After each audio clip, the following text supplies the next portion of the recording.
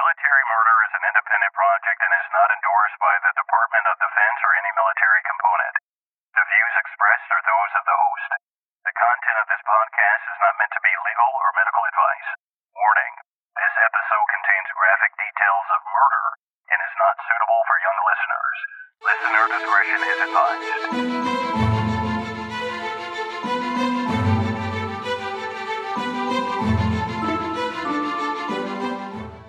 Welcome back, True Crime Army. I am your host, Margot, and this is Military Murder, a show where I focus on crimes committed by military members and veterans. But don't worry, you don't have to know anything about the military to listen, I promise. You just have to be a true crime enthusiast, and if that's you, welcome home.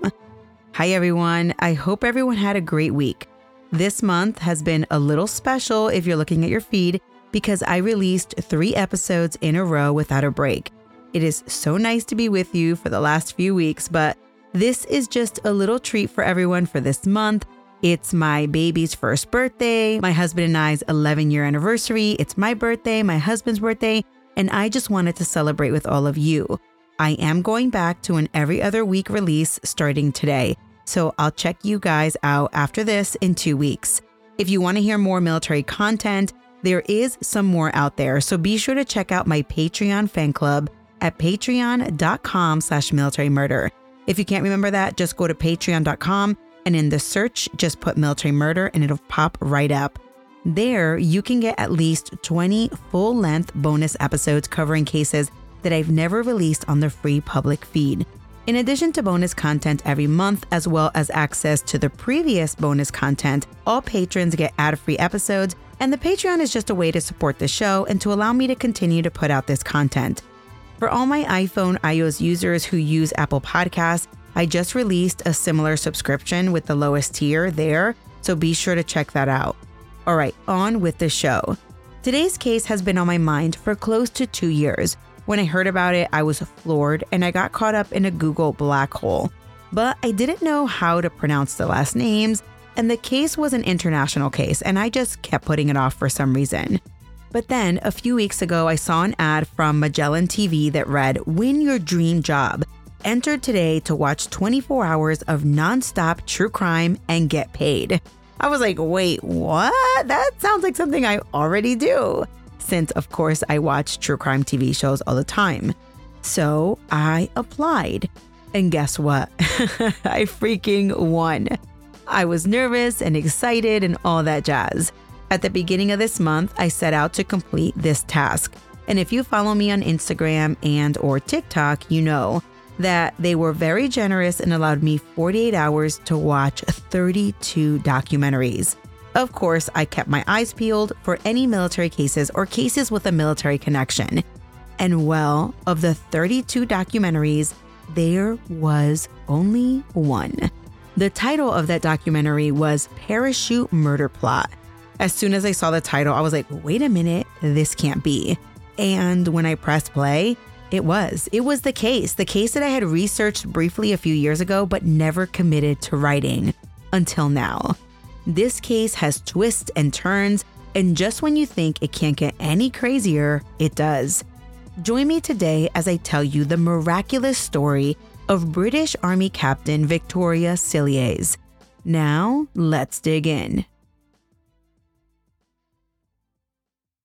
My sources for this episode include a documentary found on Magellan TV titled Parachute Murder Plot, presented by British journalist Fiona Bruce. I also relied on articles written in The Sun, Daily Mail, Good Morning Britain, JustGiving.com, and Mirror.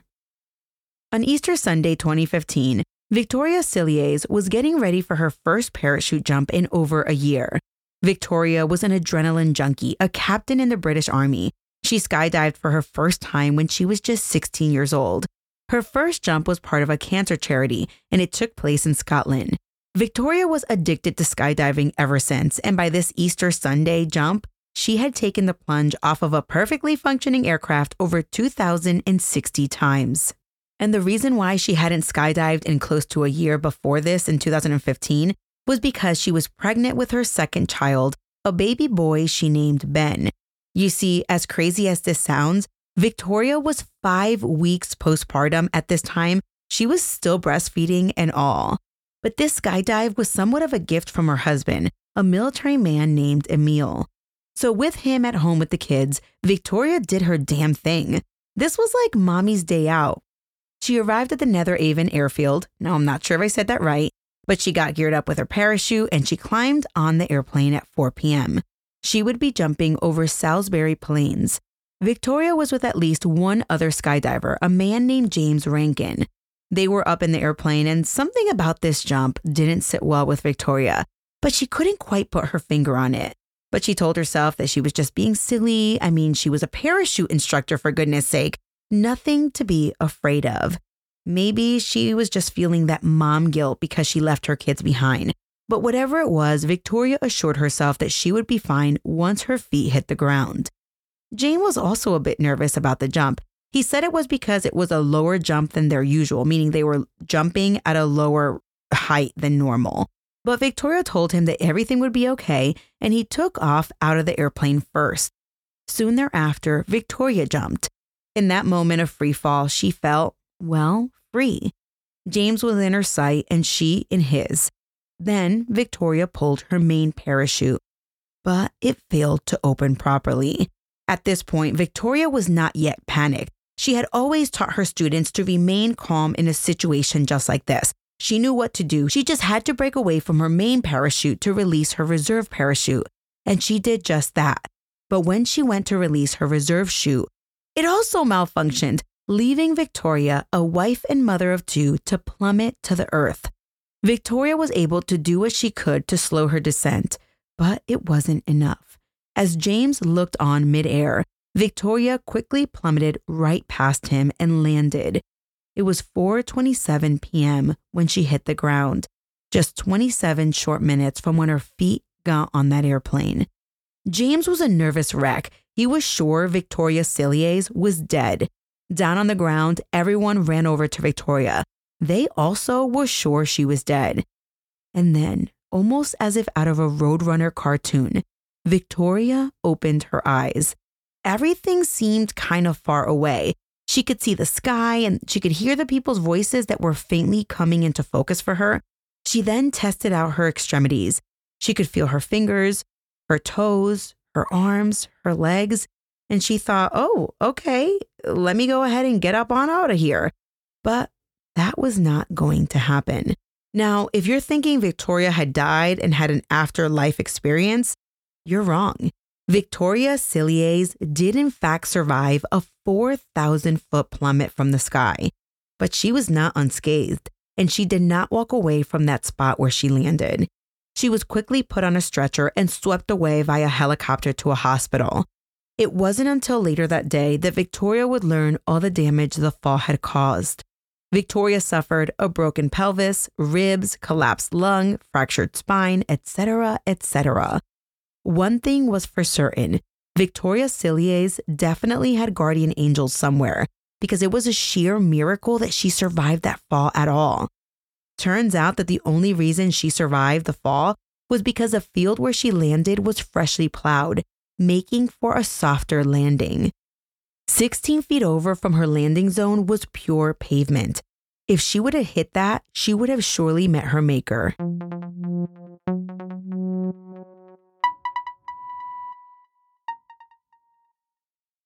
Emil Cilliers was born in South Africa. When he was a teenager, about 16 years old, he fell in love with a 13-year-old girl named Nicoline Shepard.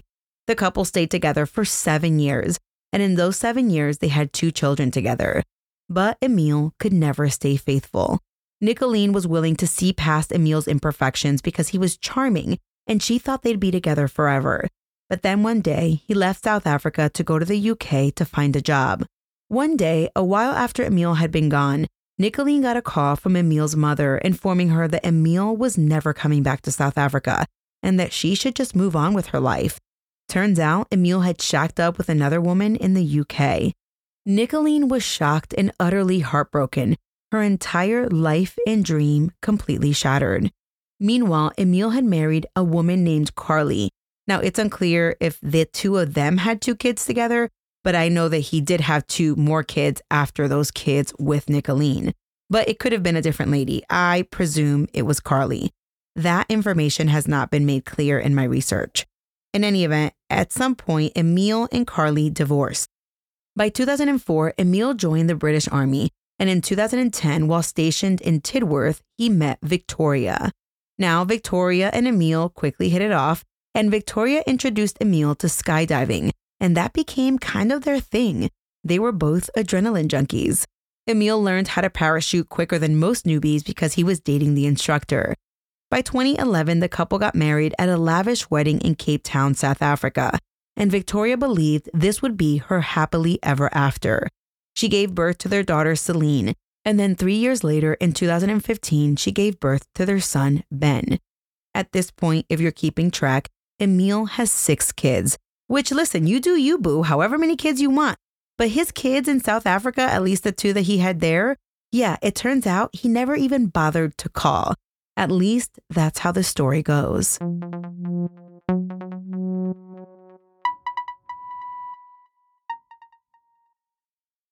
When Victoria woke up in the hospital, she was a bit confused.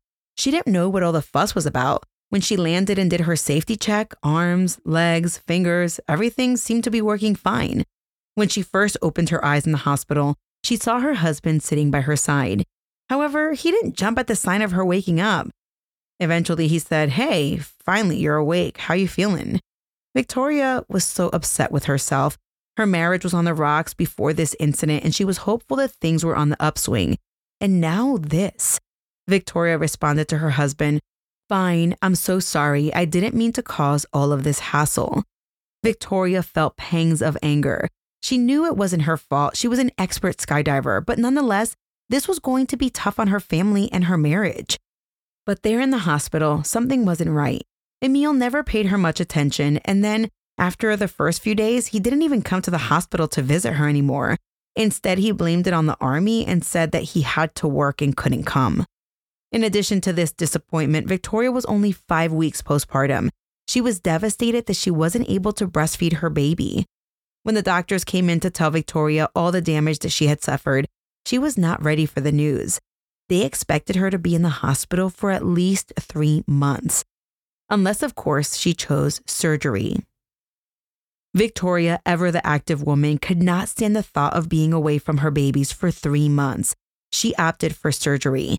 And miraculously, within 2 weeks of the fall, doctors signed off on her return home. Now, by the way, I haven't mentioned this at this point, but Victoria was also in the military and she was a physiotherapist.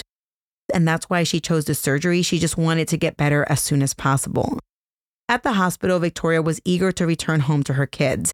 When the accident first happened, Emil left the kids with his ex-wife, Carly, and Victoria was fine with this since she was friendly with his ex-wife. Soon after Victoria was in a hospital for a little bit, Victoria's mom and dad came into town to help out. It appeared that every time Victoria saw baby Ben on FaceTime, he just seemed so much bigger than the last time.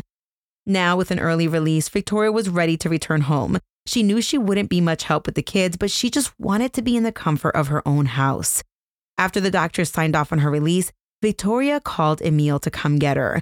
But instead of a happy husband thrilled to have his wife home, Emil wasn't able to pick her up for 3 more days because he had to work. As a physiotherapist, Victoria knew she needed to do this to get better. So she did everything in her power, even while being in a full-on body brace to recover.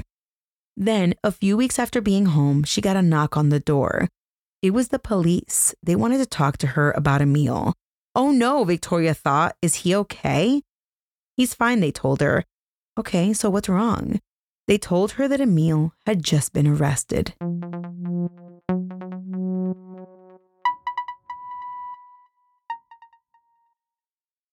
Hi everyone. For anyone who follows me on Instagram, I recently posted a picture of me with my kiddos at Disney in front of the Disney Castle. But I posted it because my shoulders were looking on fire, defined, toned, and overall just pleasant to look at. So many of you asked me in my DMs for my secret. And of course, my secret is 4 a.m. workouts. But I get the oomph to wake up at 4 a.m. and work out from my pre-workout drink called Energy Explosion. My pre-workout powder was created by world-renowned fitness guru Natalia Mellowfit.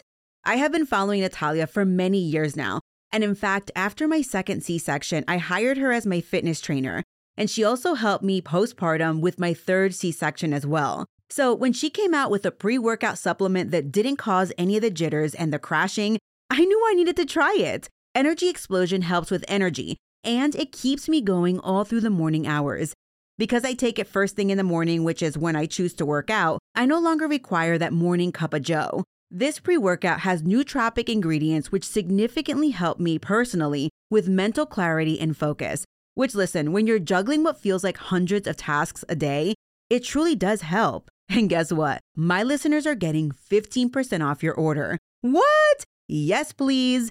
If you're ready to get the pump without the jitters, visit mbodysup.com and enter my code MAMAMargo at checkout for 15% off your order. That's M as in Mike, body, sup as in Sierra, uniform papa.com. Add Energy Explosion to your cart and use my code MAMAMargot, that's MAMAMARGOT, for 15% off. Enjoy, and when you use it, please DM me so we can talk about your workouts. Skydiving is a very serious sport. People who skydive are typically obsessed with extreme sports. In my personal, non-professional opinion, that is. Accidents like Victoria's are rare in the skydiving community, but when someone's parachute malfunctions, the aftermath is very methodical.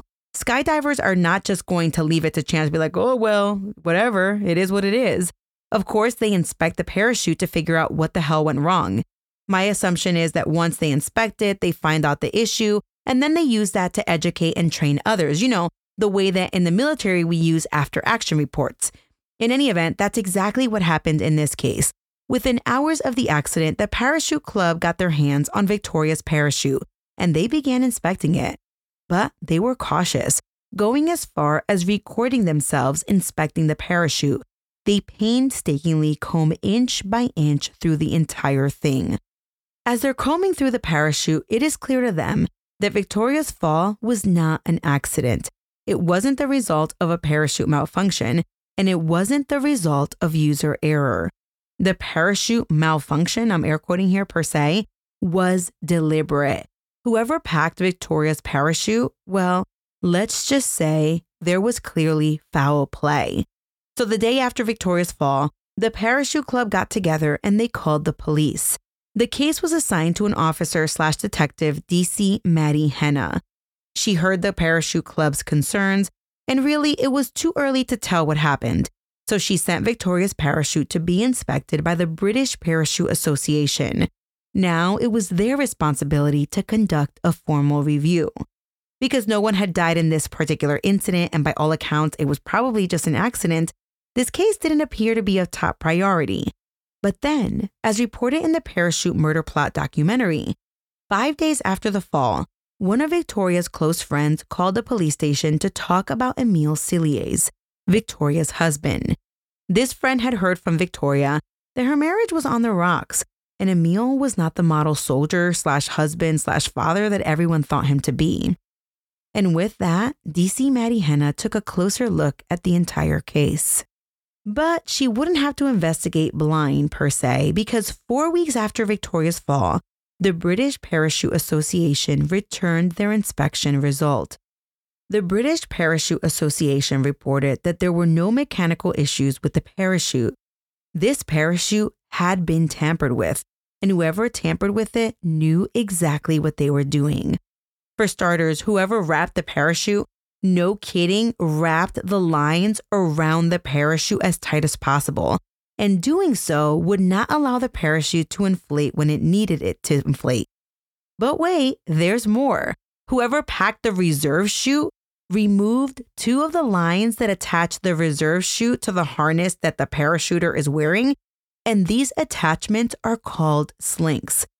With this information, now Detective Maddie had to figure out who had access to Victoria's parachute. And when she investigates, wouldn't you know it, it was a mother-loving Emile Cilliers. On April 28th, detectives arrest Emile and charge him with attempted murder. When they first bring him in for questioning and tell him about the charge, he doesn't say anything. He's more stoic. He confided in the detectives that he was a bit tiffed at them for the way they arrested him on base in front of his subordinates, because, he has a persona that he needs to keep up with. But even in his tiffy-ass mood, he blabbed and blabbed and blabbed to the detectives for 6 hours. He openly told detectives that he was seeing another woman that was not his wife. He actually couldn't envision his marriage to Victoria lasting another 10 years. He was all up in the interrogation room just talking about how he had a massively healthy sex drive. But his wife? Not so much. He said they struggled to have sex twice a week because his wife had a low sex drive. So he's got this side piece, Stephanie Goler. They started off as just friends, but things progressed from there. Later, however, the media reported that Emil and Stephanie met on Tinder. So this whole just friends thing seems to be BS, since Tinder is not really known for just being friends. Throughout the entire 6-hour interview, Emil never offered that he didn't commit the crime that he was being accused of. He just basically bitched about his life and his wife and blah, blah, blah. Poor me, poor me. But really, even with full 6 hours of Emil talking about how he really doesn't even like his wife, the police didn't have enough to hold him in jail. So they end up releasing him on the condition that he can't return home and live with his wife and kids. And with that, Emil moved into a room in the barracks where he decorated the walls with pictures of his girlfriend. No pictures of his wife or family in sight. Now, break, just a reminder that this occurred in the UK, not in the US. So their arrest/charging rules or laws are different. As police enter Victoria's house to tell her that they have arrested her husband, Victoria was stunned to learn the reason for Emil's arrest: her attempted murder. She let out an excruciating scream, something that you might have expected out of her at the hospital after the fall, after her surgery, but no! She had been an overall good sport about the physical injuries. But now she was sitting at her home. They told her the fall was not an accident at all, but an attempt on her life by her husband, the father of her 2 children. Once Victoria calmed down, detectives asked her if she would go with them down for questioning, and she agreed. Down at the station, the situation went from bad to worse. Victoria was pretty closed off. She just couldn't fathom the thought that Emil tried to kill her. They told her about the missing slinks, and while Victoria was still sure the entire accident was just that, an accident, learning that 2 of the 4 slinks were literally missing did cause her pause. Anyone who knows anything about parachuting knows that slinks are crucial to a pre-jump parachute inspection. A little doubt then crept in, but Victoria was not convinced yet. Then detectives told her about the other woman, Stephanie. They told Victoria that Emil admitted to the affair. Victoria, though, was not really shocked by this information because she had sorta known about the affair. Before Christmas a few months earlier, she caught on to Emil always having to work late. And then he, no kidding, conjured up an entire work trip that happened to fall during the New Year's holiday. But instead of a work trip, Emil was off gallivanting with his girlfriend. He actually took her on a ski trip, while his pregnant wife stayed home with their toddler. But wait, Emil tried to play off his wife's pregnancy to his girlfriend, telling Stephanie that he was sure the baby wasn't even his, and telling her that he would be demanding a paternity test when the baby was born. Upon hearing that Emil had not only been cheating, confirmation of something she kind of already knew, but that he had denied their child's paternity, Victoria was sick to her stomach. Detectives asked her about her parachute. They want to know everything. She told them that the entire jump was Emil's idea, his gift to her, kind of like a push gift, no pun intended. He went with her to the airfield. Now, it's unclear to me if it was the day of the jump or the day prior, but when they were at the airfield, their younger daughter did need to go to the restroom. Emil took the child to the restroom, and it was then, as Victoria is telling this story, that she recalled that Emil had the parachute with him when he went to the bathroom. And this is a key moment in the case, because detectives could not imagine a time where Emil would be alone with the parachute. But now, bingo, this was it. They questioned Victoria, how long was Emil in the restroom with their daughter and the parachute? And she said, I don't know, 5 to 10 minutes top. And with that, detectives got to work. But more on this a little bit later. Before detectives ended their interview with Victoria, they asked her one last question. Is there anything else we should know? And Victoria said, well, I guess I should tell you about the gas leak. Detectives' eyes opened wide. A gas leak? Yes, Victoria continued. 6 days before she fell 4,000 feet from the sky, there was a gas leak in her house. Detectives were now all ears. Victoria then told them the craziest story of all. The weekend before the skydive, Emil decided that he was going to spend the night in the barracks to avoid the Monday morning traffic. On Monday morning, when Victoria woke up and walked into the kitchen, she smelled an intense gas smell. She opened the cabinet for the gas pipe that led to the stove and said it looked like it had been tampered with. As reported by The Sun, Victoria immediately sent Emil a text message that said something like, "Are you trying to kill me?" She then questioned him about the gas lever that goes into the stove. Emil responded, quote, "Nope, that's weird. Is the stove working?" End quote. Victoria told authorities that when she inspected the gas line, she saw blood, and that was just odd. It was either the same day as the gas leak or the following day that Emil suggested a gift for his wife, a postpartum skydive. Victoria's interview ended, and authorities immediately asked her permission to inspect the gas line at her house, and she allowed it. Upon closer inspection, the neck of the gas line did appear to have been loosened, and detectives take the gas line and sent it for forensic testing.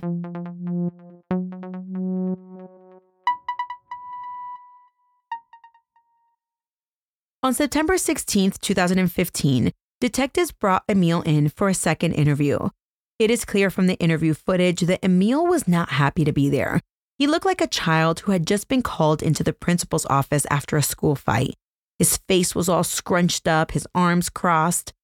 During the interview, the detectives asked him about parachute checks and what it all entails. And this POS, no kidding, said, quote, "It's just the standard checks. I'm sure you can investigate and ask the right questions to the right people in regards to checking the parachute," end quote. And they're like, "Yeah, but we want you to tell us how to do it." And like a small, frustrated child, he said, "I can't remember." A while later, the detectives want to know more about Stephanie Goller, his girlfriend. How are things going with her? And it's at this point during the interview that Emil got sad.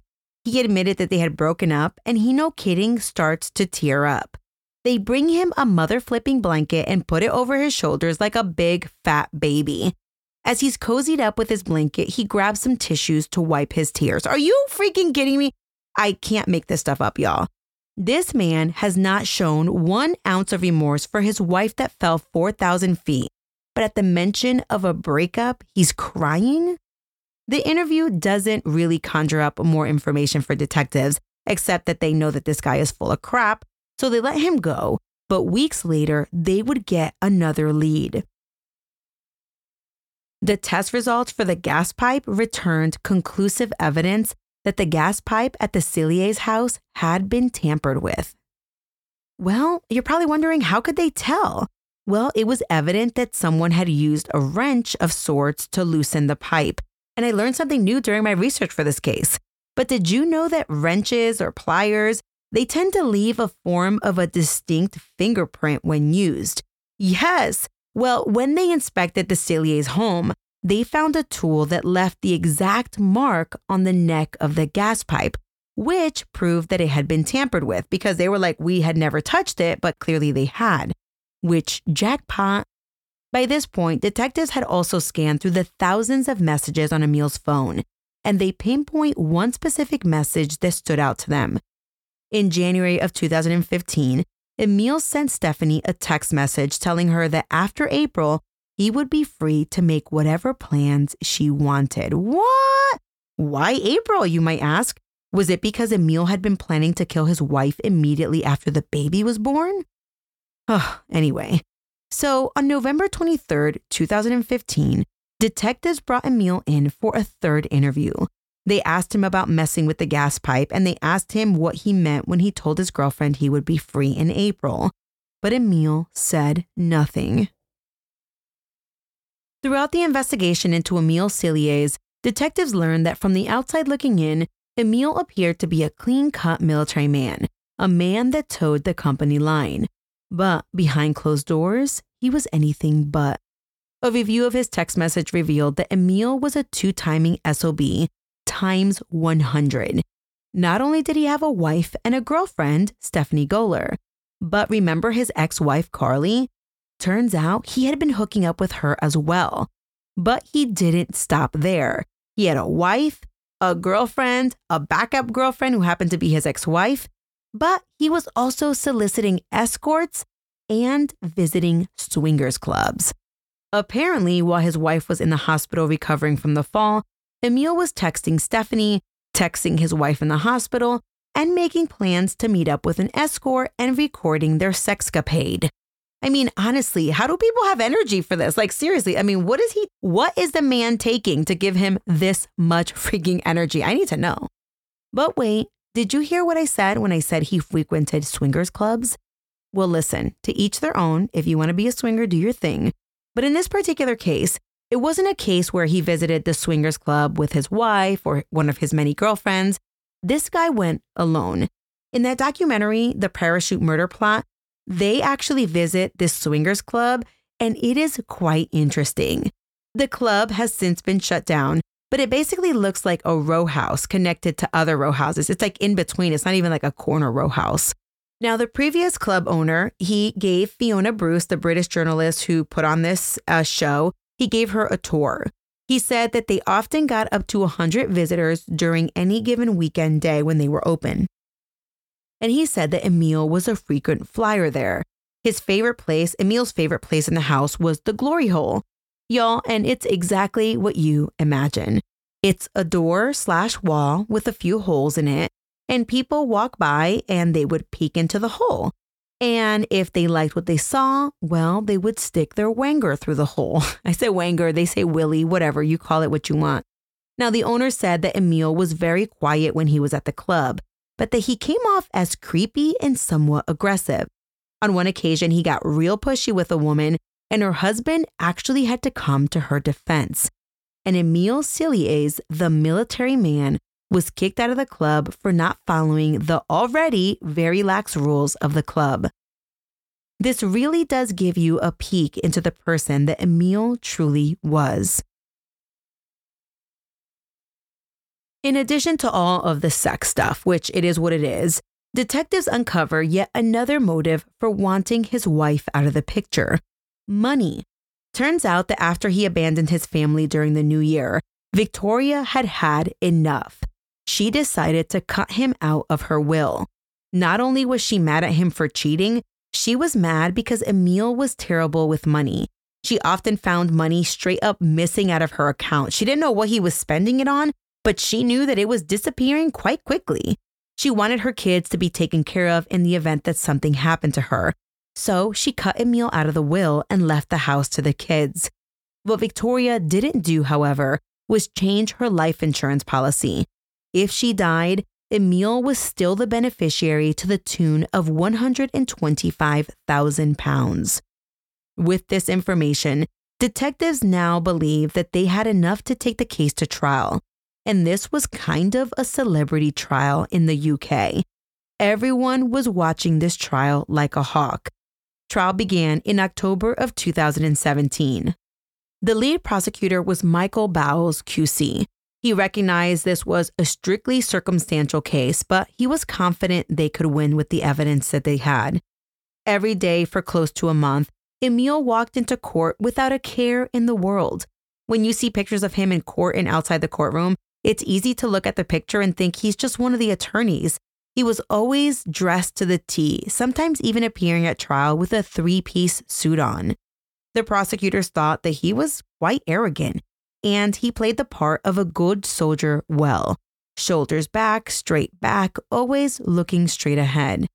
But Prosecutor Bowles didn't hold back the punches. For 23 days, they presented evidence about the torrid relationship between Emil and Victoria. They presented the evidence of the debt that he had accumulated over the years, something in excess of £20,000. They discussed how he would benefit from his wife's life insurance money if she was dead. Because this case was so technical, involving skydiving and safety checks and all that jazz, they actually taught the jury how to skydive. They had to teach them everything there was to know about parachutes and skydiving. Heck, they even bussed the jury out to the airfield. Prosecutor Bao said in the documentary that by the end of it, the jury had done everything someone does in preparation for a jump. They did everything except for jump. The prosecutor also showed a video demonstration on how all Emil would have needed was 5 to 10 minutes max in the bathroom with the parachute to alter it by wrapping the cords around the parachute and removing the 2 slings. It was a very damning demonstration for the defense. The jury also heard about the gas leak. They learned about the tools in the house. The jury heard about the girlfriend and about the ex-wife and about the swingers club. And one other thing that they heard about was Emil's Google search. Only days before Victoria's fall, Emil had been searching for a wet nurse. Of course, I had to Google this myself, but for those of you who don't know, a wet nurse is someone who breastfeeds someone else's baby. What? Okay, what? Why the hell would Emil be looking for someone to breastfeed his baby or any other baby for that matter? Did he somehow magically know that Victoria was going to be out of commission? It really just adds to the callousness with which Emil functioned.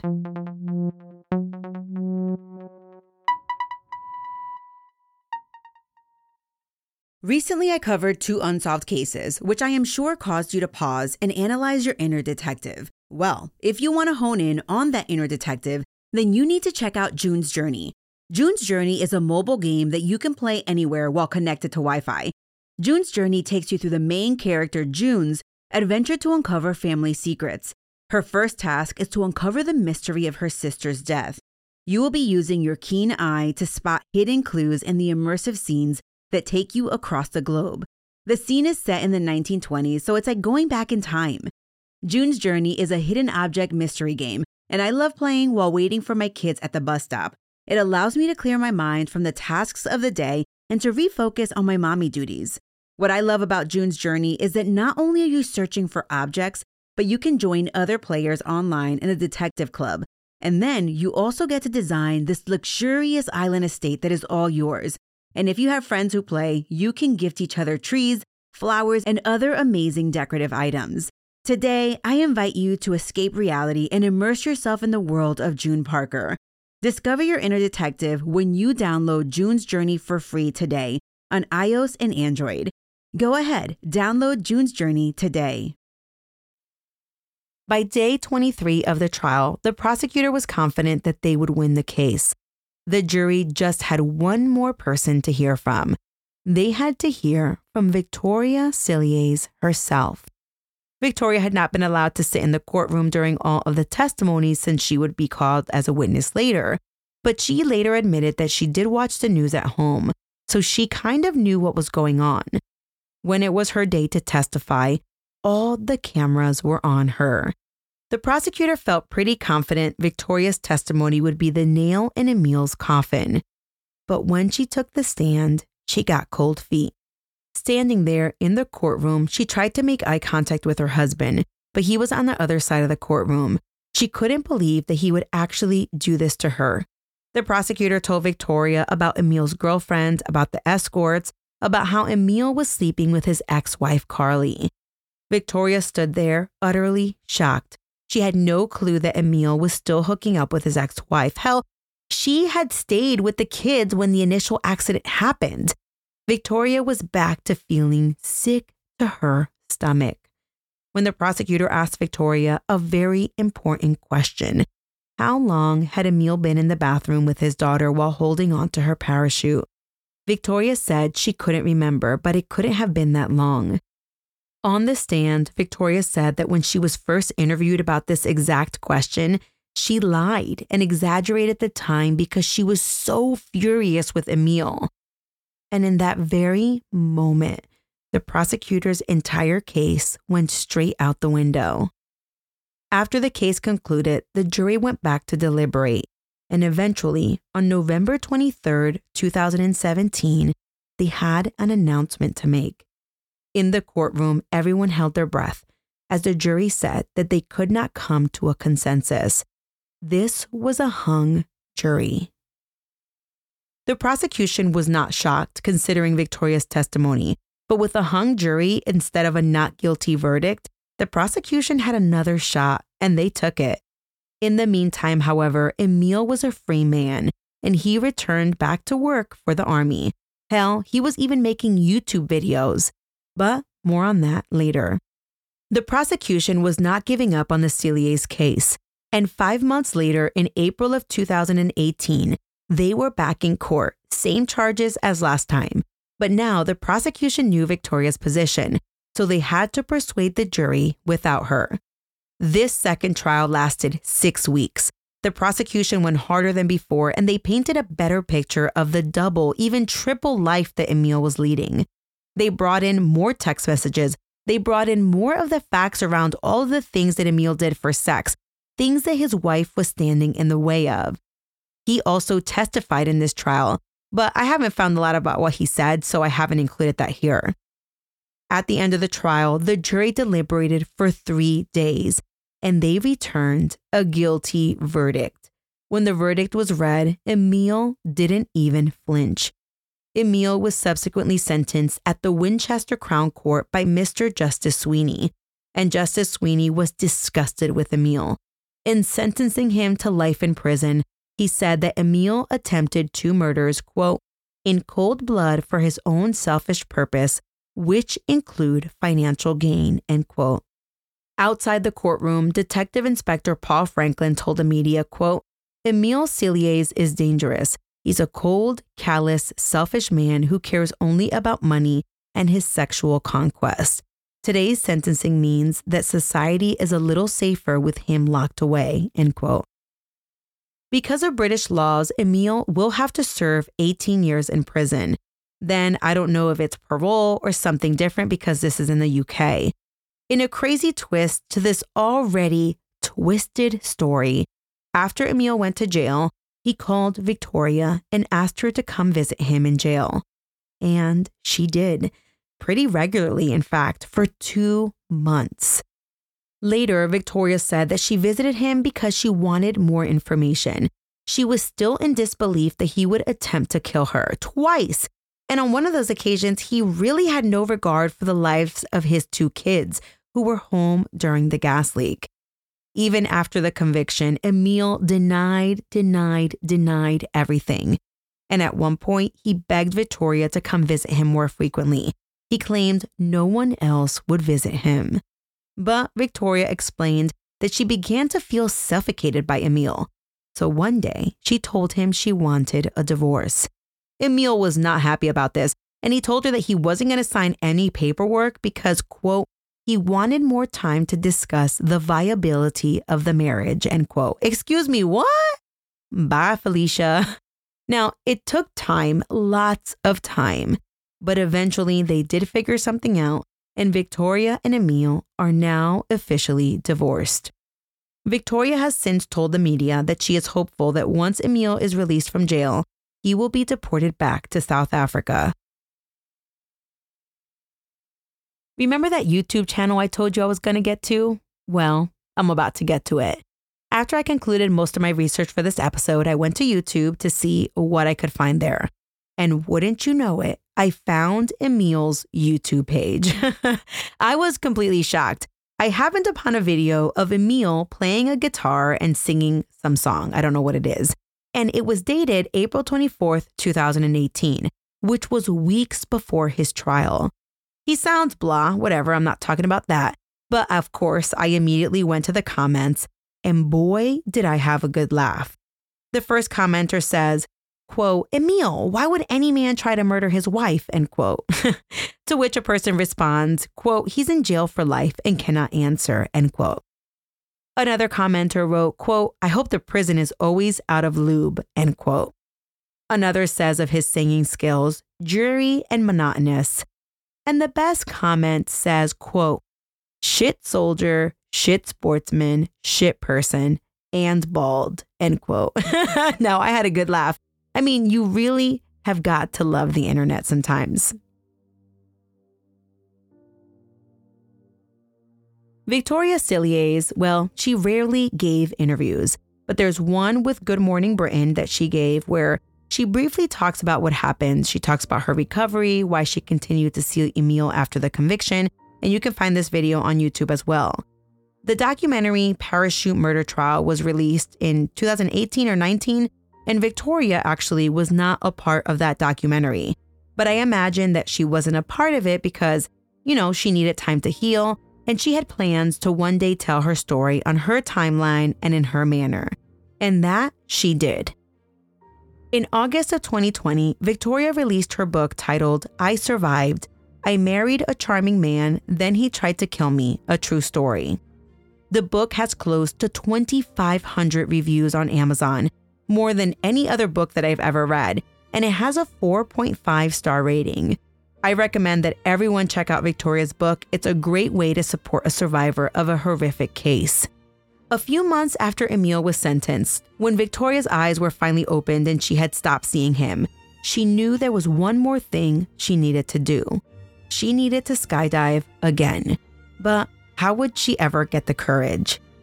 Well, she picked a date and she decided that everyone, of course, was going to be interested in this momentous event. And Victoria wanted to show her appreciation to the first responders who saved her life. In a GoFundMe-like website called Just Giving, Victoria started a fundraiser, and this is what it says. She says, quote, "Thanks for taking the time to visit my Just Giving page. The last few years have provided incredible hard mental and physical challenges. I have overcome each hurdle as they presented to me, but the biggest has been the desire to experience freefall again, yet terrified of the consequences. The jump in April of 2015 has at times played on loop in my brain, and I wanted to jump again to reset that memory. I've considered jumping many times over the last few years, but needed a push. That push has come from the realization that some good could come out of this situation, and I would jump publicly in order to raise money for Wilshire Air Ambulance, the charity that in conjunction with ground paramedics went a long way to preserving my life. Please support me by donating so that they can continue to provide a life-saving service to many others. Victoria Cilliers," end quote. In October of 2018, after many of her physical injuries healed or were in the process of healing, Victoria took a big step towards healing the mental trauma caused by the attempt on her life. Victoria went to the London Parachute School's airfield in Oxfordshire and she boarded a plane. As reported by The Sun, Victoria smiled for the cameras as spectators watched her board the airplane. Victoria recalled that the noise of the propellers turning, the smell of the fuel, the sensation of the cold wind rushing in through the door, it all made her very apprehensive. She said that being there, quote, took her right back to the last flight when she had a sixth sense that she should not be jumping, a premonition of something terrible about to happen, no notion of what it might be, end quote. But Victoria pushed through these feelings and she jumped out of the airplane in tandem with someone else. And when she landed, she said she felt the most incredible sense of relief and release. After the jump, she told reporters that she was actually wearing the same exact shoes that she wore in 2015 when she fell, stating, quote, "What are they if not my lucky parachuting shoes," end quote.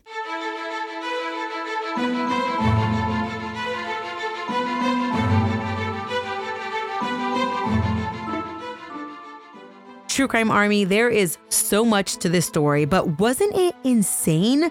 Listen, please leave me a review wherever you listen and tell me what you thought about this particular case.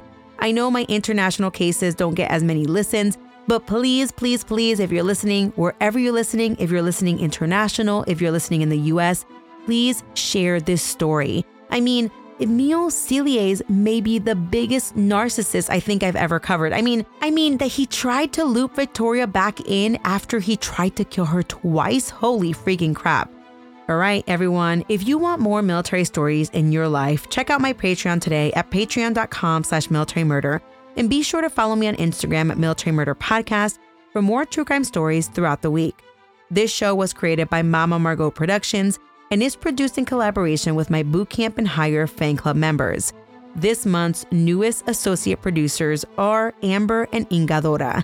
This month's newest assistant producer is Saquon. The music was created by Tyops.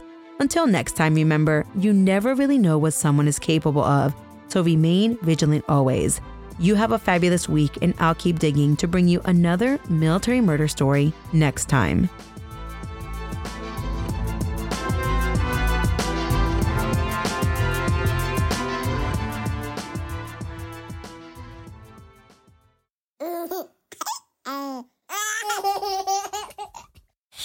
Mama's working on her podcast. I don't want to.